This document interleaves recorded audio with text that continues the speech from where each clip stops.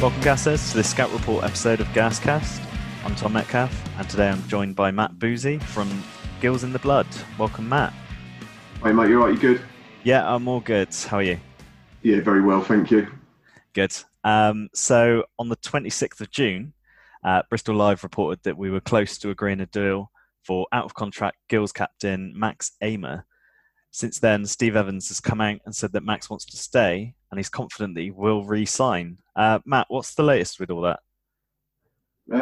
Pretty much as you've said, we've had not a lot from our end in terms of coverage of the potential move that broke, like you say, from Bristol Post last week. And as far as we were concerned, being what we were told from a couple of Bristol Rovers fans, that were Bristol Post is, super reliable, get their deals and details directly from the club, and it was as good as signed. So I was expecting, July the 1st at the absolute latest, pictures of Max on the Bristol Rovers Twitter account with a lovely shirt, but nothing's happened and it's gone a bit quiet. But there's not been too much from journalists our end in terms of our local newspaper. Generally what they've said is similar to what Steve Evans has come out and said, and Paul Rayner. Paul Rayner's done an interview for the YouTube channel for the club. Steve Evans has been on local radio and said everyone seems pretty relaxed about it. It doesn't seem to be as much urgency as our end as there was from your fans who thought it was, signed, sealed and delivered. But I think, like most teams, we're waiting for the start date confirmation. I've seen a couple of bits floating around on Twitter that there's two dates potentially. I think one's the end of August and one's the 12th of September. And as soon as we get them, I think we will offer Max and other players concrete deals. Obviously, we're having to work on different budgets for different scenarios, whether there's no fans, whether there's some fans. And until then, I think everyone's just sitting a bit tight. Yeah, that was it. That was the reason kind of we were linked so heavily, is that he was out of contract. He hadn't been offered a contract to now until you guys can, every club can kind of sort out when they're playing. And Gillingham just couldn't offer anything until they knew. So it seemed like we're just being a bit opportunistic. But just moving on to him as a player, he's 28, he's in his prime. He's obviously the captain, 6'2", German, built like the proverbial. He looks like an ideal replacement for us because we've lost Tony Craig, who's 35, and just tons and bags of experience. What kind of player is he? If you'd asked me probably 2 years ago, I'd have said he's your stereotypical modern-day centre-back that thinks he can play and probably thinks he can play primarily before he has to defend. But I think Gabriel Zakuani joining a couple of summers ago helped Max immensely, and he's credited Gabby publicly a few times and said that Gabby taught him how to be a defender first and then do the other bits afterwards, and he's become a better, more rounded centre-back for that experience. And obviously then Gab's left and dropped into non-league, I think, and Max has taken over the armband. He had it 3 seasons ago, I think, when Adi Pennock took over. That was a wonderful spell for the football club, and he didn't want it, and he's come out and said that. We interviewed him for our channel the end of that season when we stayed up on the final day at Northampton. He said he didn't want it, he wasn't ready for it.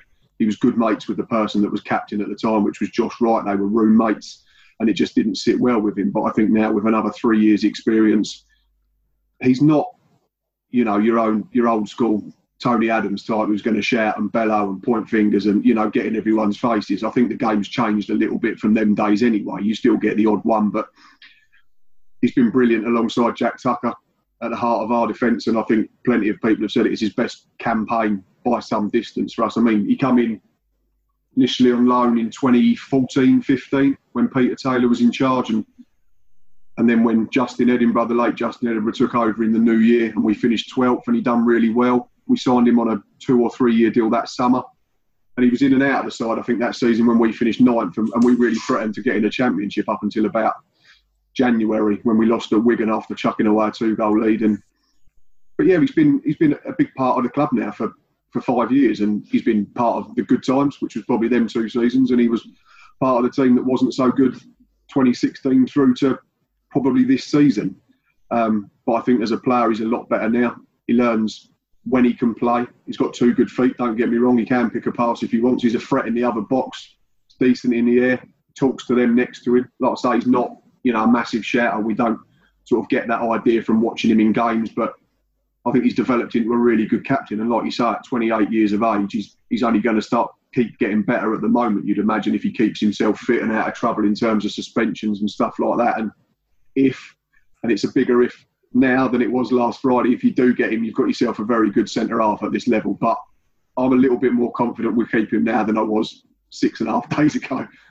Yeah, the stuff Evans coming out has just killed it for me. I think I don't know why he'd come out and say all that if he's not going to stay, but you never know. Football's an odd sport. It is, yeah. I'm always one of them that I believe it when he stood there with a shirt and a scarf, and that goes for outgoings and also new signings for us as well, because I've been bitten too many times as a football fan that you think we're going to sign someone and it gets, vetoed by another club at the last minute.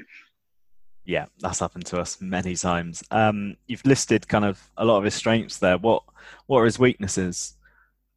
I think probably the main one would be, because I know I was speaking to, it might have been you guys or Harley, I think it was, on Twitter, because I had about 3 Bristol Rovers fans DM me last Friday, what's the deal with Max Eber, how good is he, sort of thing. And I was like, whoa, what's happening here? But someone mentioned, I can't remember if it was yourself, but said he'd be a good replacement for one of your defenders in part of a back 3/back 5. But I always think Max is better in a pair. I think he's played back 5 for us a few times, and he's played from the side of the 3.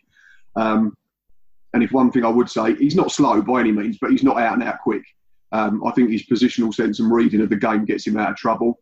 But I think if you were to play him in a back 3, you'd have to play him as the middle one with maybe quicker centre halves either side. That's not to say he couldn't do it. Like I say, when he did it, it was a couple of seasons ago. He's a better player now. But I think you get the best out of Max Eber when he's playing in a back 4, where he can talk to his fullback, talk to his centre-half, and then leave the other centre-half to talk to the left-back. In that system, then you, as a back 4, you get protection from probably a natural central defensive midfielder or 2 in a pivot if you're playing a 4-2-3-1. But like I say, we play a diamond predominantly, so he gets protection. Last season, it was Alfie Jones who was brilliant. He came in initially as a centre-half himself, but ended up playing holding midfield and was very good at it for a kid of 21, 22.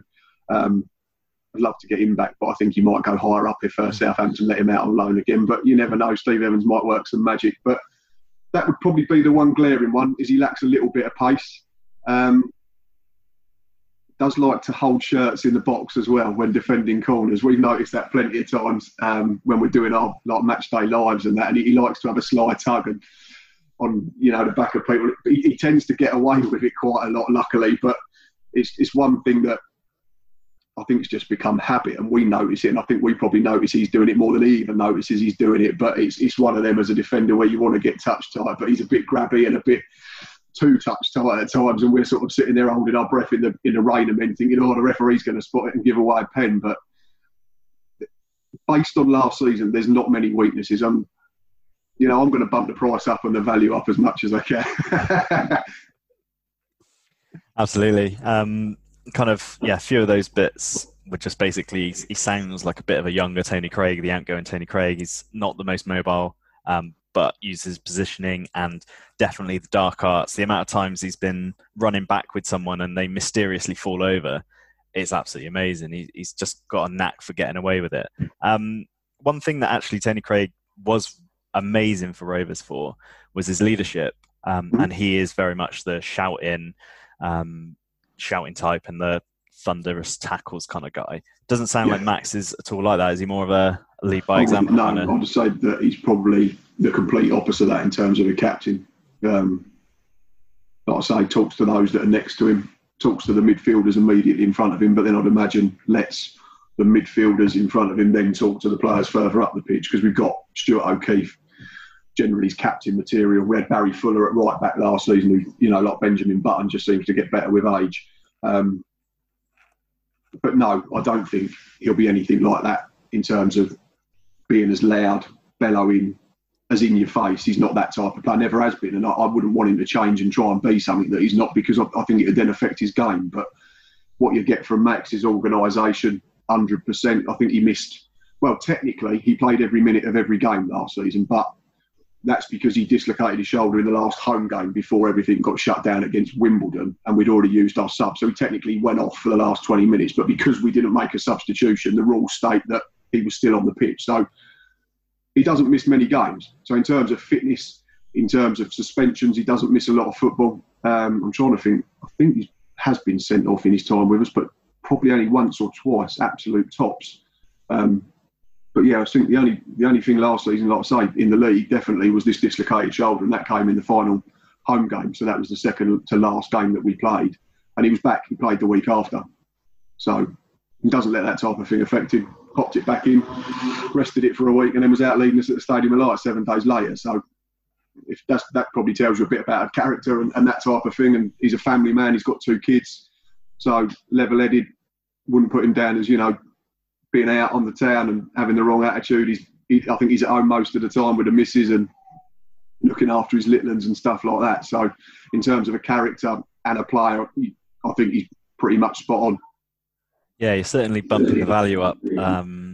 Well, the wages, because we can't get anything for him if he can't. Oh, yeah, there's that. I should have just come on and said he's absolute rubbish, shouldn't I? But no, I mean, he sounds like he ticks all the boxes for what we need right now. It's just if it actually materialises, it sounds like it'd be absolutely amazing.